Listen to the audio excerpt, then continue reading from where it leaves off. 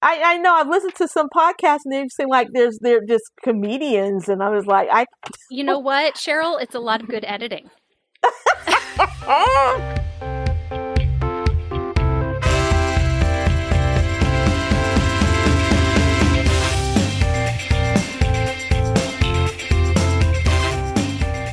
Hello, Shiny Epi friends. I'm Lisa Bodner. Welcome back to the show. A quick note before we get into the conversation. So I had heard about Patreon for a while on the podcast that I was listening to, and I really had no idea what they were until someone said to me, "Are you going to do a Patreon for your podcast?" And so I dug into it and learned that, oh, it's a way for artists, yes, podcasting is an art, who knew, to receive some financial support for their work. And so I figured I'd make a Patreon for the heck of it. And much to my surprise, many of you have supported me with a few dollars a month. I appreciate this so much because, as you know, I serve as the producer, writer, host, editor, sound engineer, social media manager, and PR specialist for my show. I'm also a mom and an epidemiologist. The donations that anyone provides, if they're a patron, go to offset the subscriptions I have for the recording platform, the podcast hosting site, the music library, and the transcript creator. I want to thank my patrons so far: Jonathan Jackson, Melissa Ward, Penny Gordon-Larson, Stephanie Main, Leslie McClure, Alexander Sy, Blake Girardeau, Navina Jaspel, Roger Pang, Louisa Smith, Daphne Harrell, Ashley Westrick, Hoda Majid, and Carrie Keys. If you would like to be a patron, go to patreon.com and search for the show. However, if being a patron isn't in the cards right now, if you're not interested in doing it or you don't have the resources to do it, no big deal. Today I'm sharing a conversation I had with Cheryl Clark. Cheryl got her DRPH in epidemiology and biostatistics from Florida Agriculture and Mechanical University after getting an MPH at the University of South Florida. Cheryl has worked in public health for 2 decades. She worked in the Florida Department of Health for about 15 years, and now she is the Associate Director of Equity, Epidemiology, and Evaluation for the Association of Maternal and Child Health Programs. I hope you enjoyed this chat.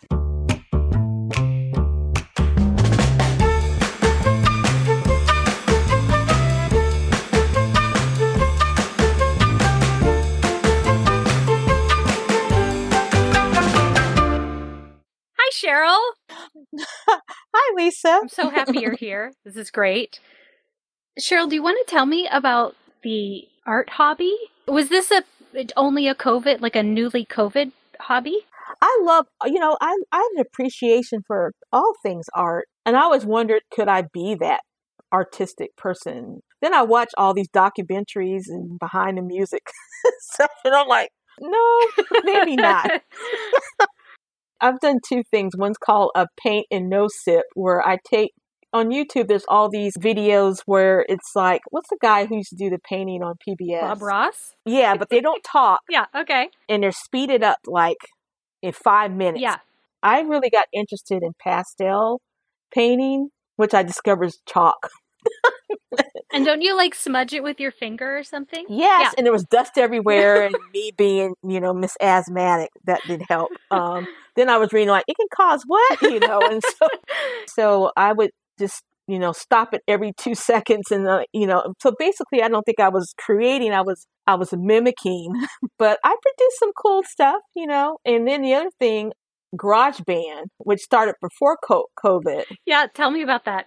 My iPad fried out, so I went to the Apple store and I was waiting for someone to talk to me. They started a GarageBand class, and it was this older lady.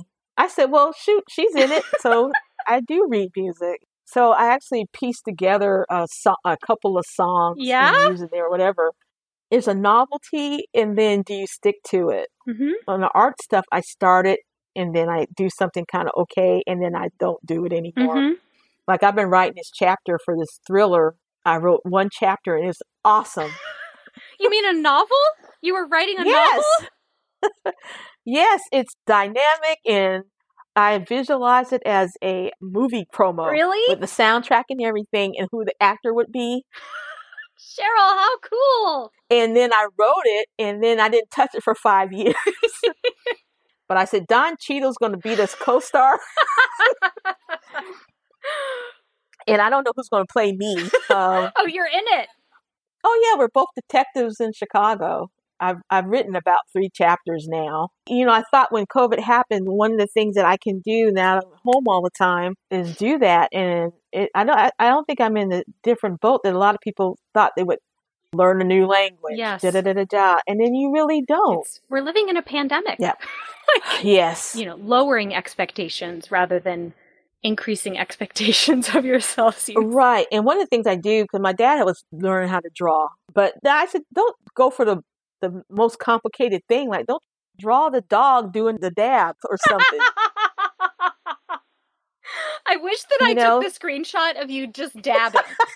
Yeah, I should hold it up with my dog. Wait, is that what you did? You drew a dog dabbing? Yeah, because that was one of the... Please share this with me, will you? I will. Okay. Something that actually is a YouTube video for kids. Sure, why not? And it was a dog... And he looks excellent. I don't even know if I have it, but I'll send you will you take a photo of it and send it to me? Oh, yeah. Okay. Yeah. I love I'll the send idea. you a couple of like the one that I'm most proud of. Yeah, do. So, COVID's been, I know I'm not the only one. I've lost, not a relative due to COVID, but relative in a COVID season, an uncle that we couldn't go to the funeral. You know, my mom was a little bit ill and she couldn't have any visitors. Wow. I had asthma in the middle of it, and then you're having that conversation you thought you would never have. Like, do I really want to go to ER? Because people going to think I have COVID when I know I don't. And then how some providers even treated, you when you haven't had your test results come back. So a lot of that stuff is really also can inform EPIs. You have to understand the contextual. So can you tell me what your job is? What do you do? The title of my job is Associate Director of Equity, Epidemiology, and Evaluation.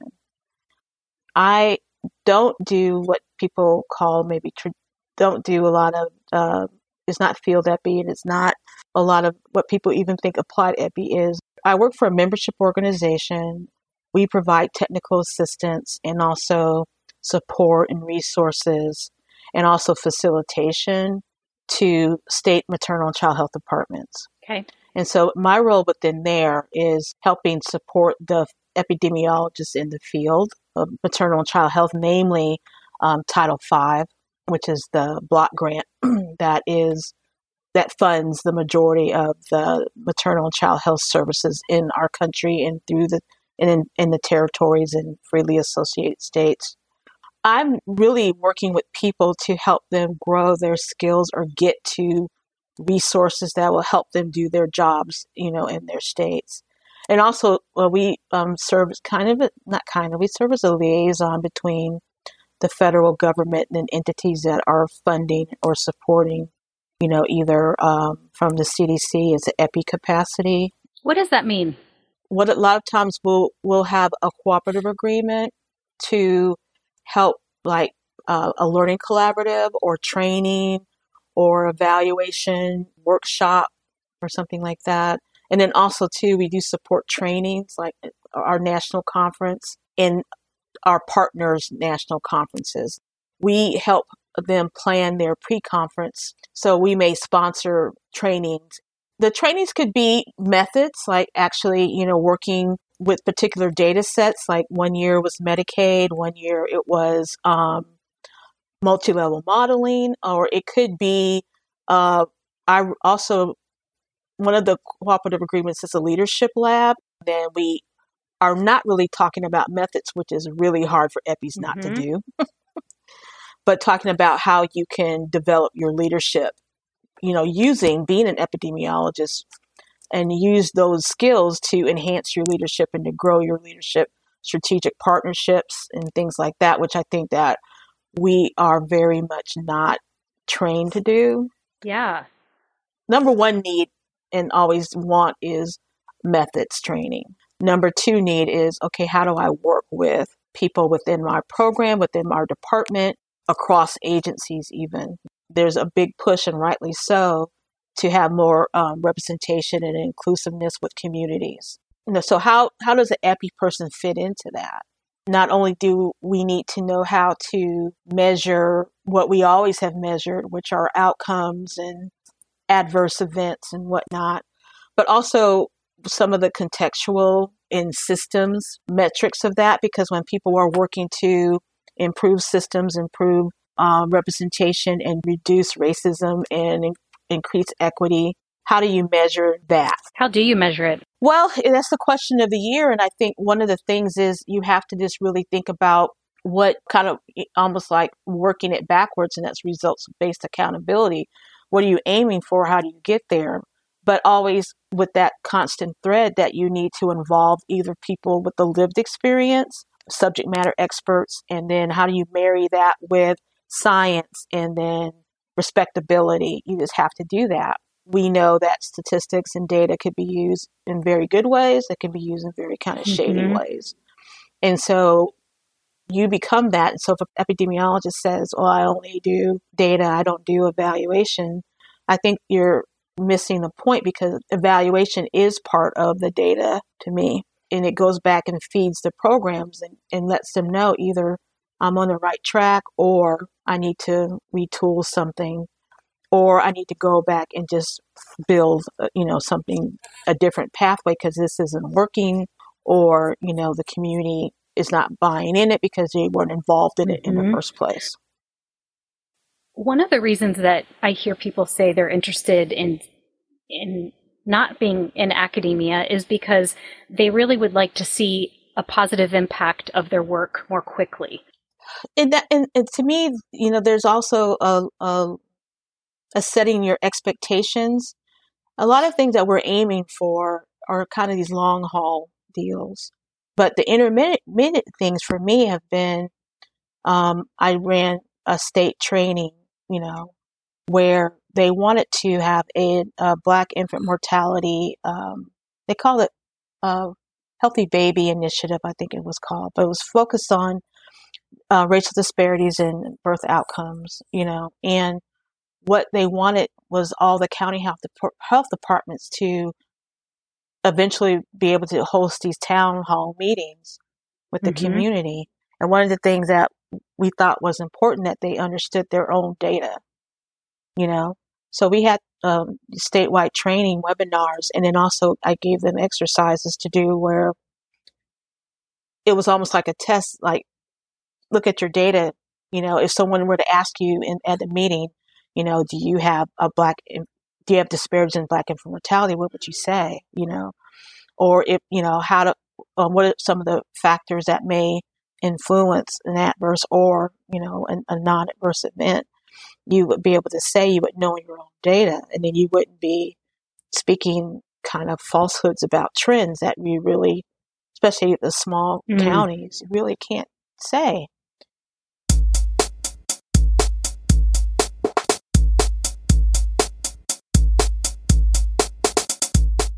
I was wondering if the content of the work that you're doing has changed with COVID. Do health departments want something different from you now?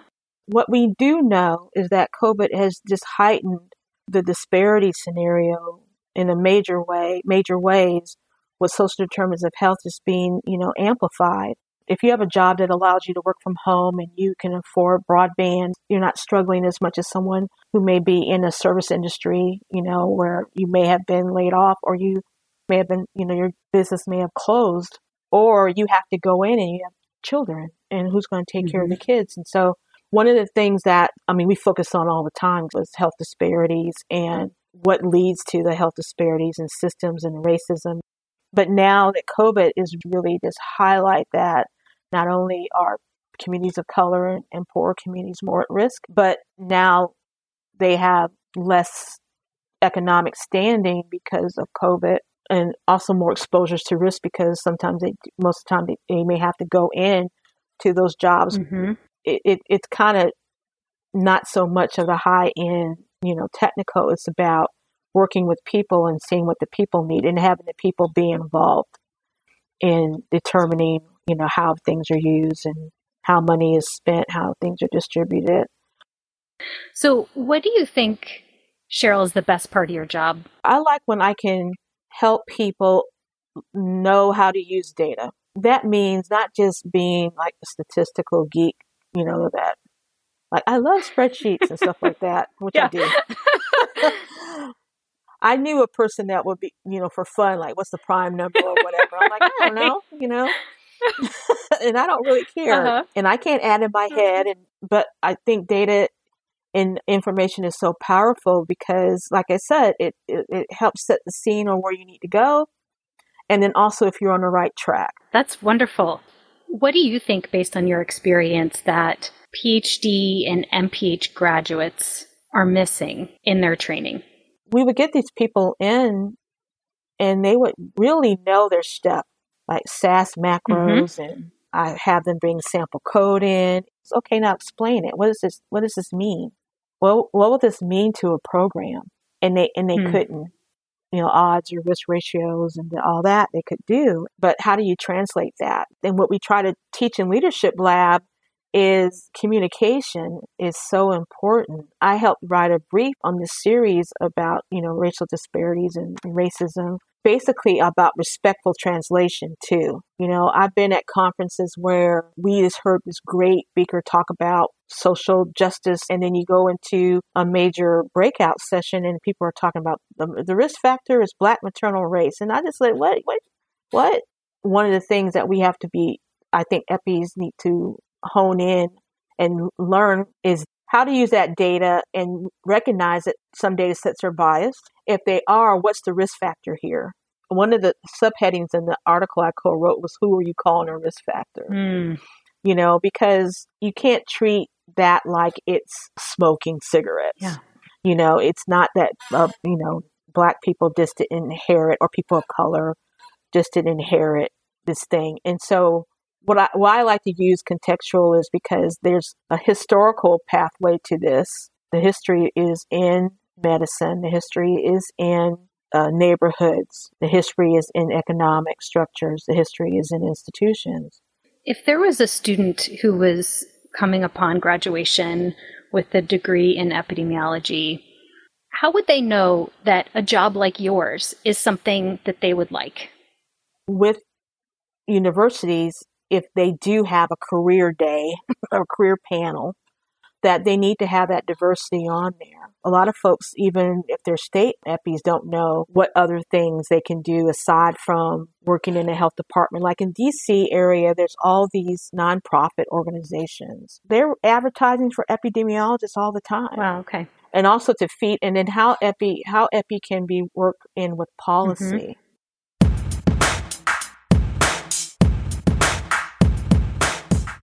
I used to do film photography, and it would be out of a role I maybe like two. Yeah. And then one of the things I found out about photography and what made me love taking pictures with digital photography, I could take 1 million pictures, and now I can do selfies all day.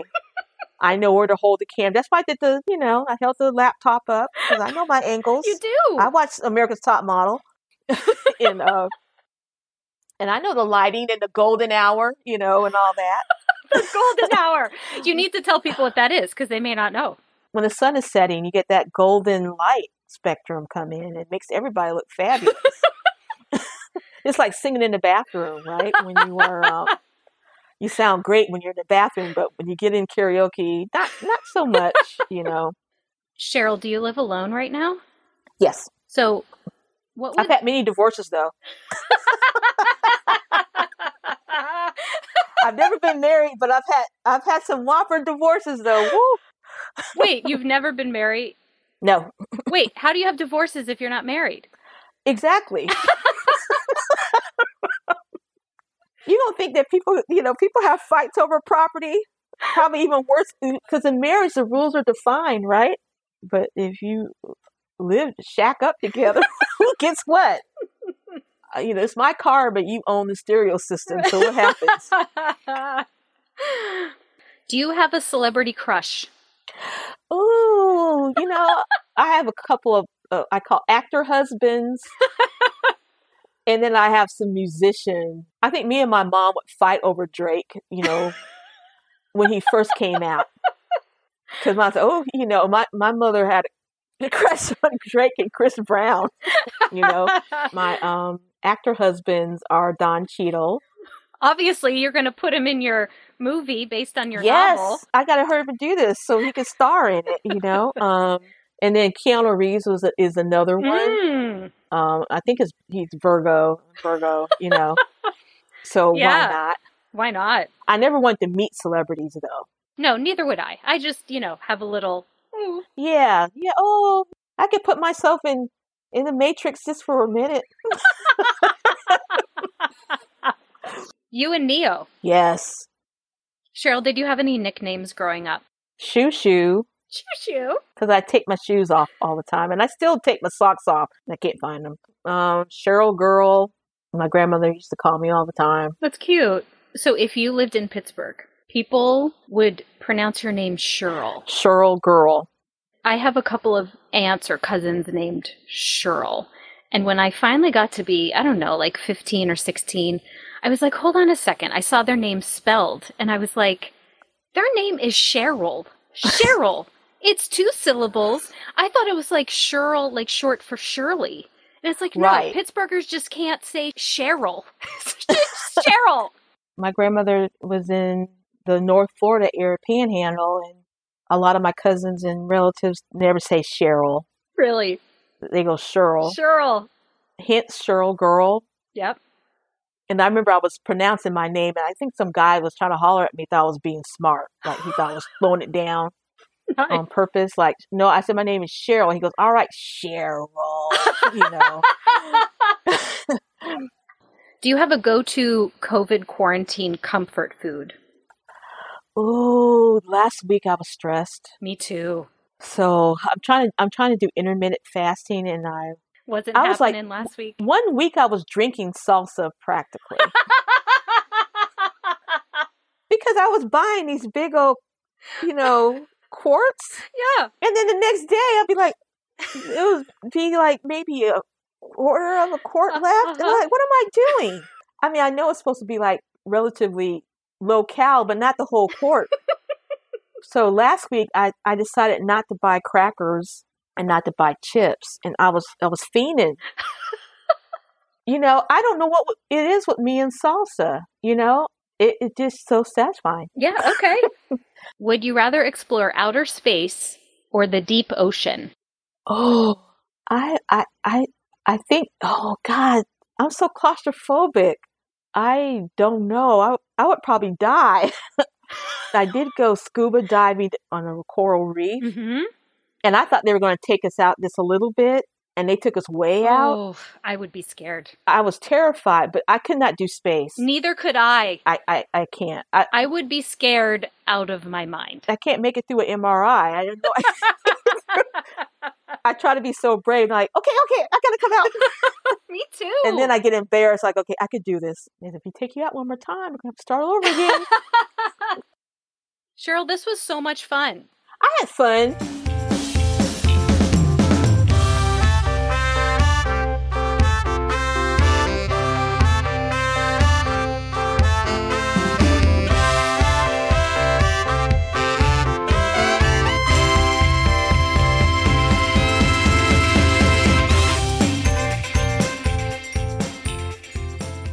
One intern that I sponsored over the summer gave me a great card in that mug that says, I'm sorry, my expertise in epidemiology doesn't equate to your Google search.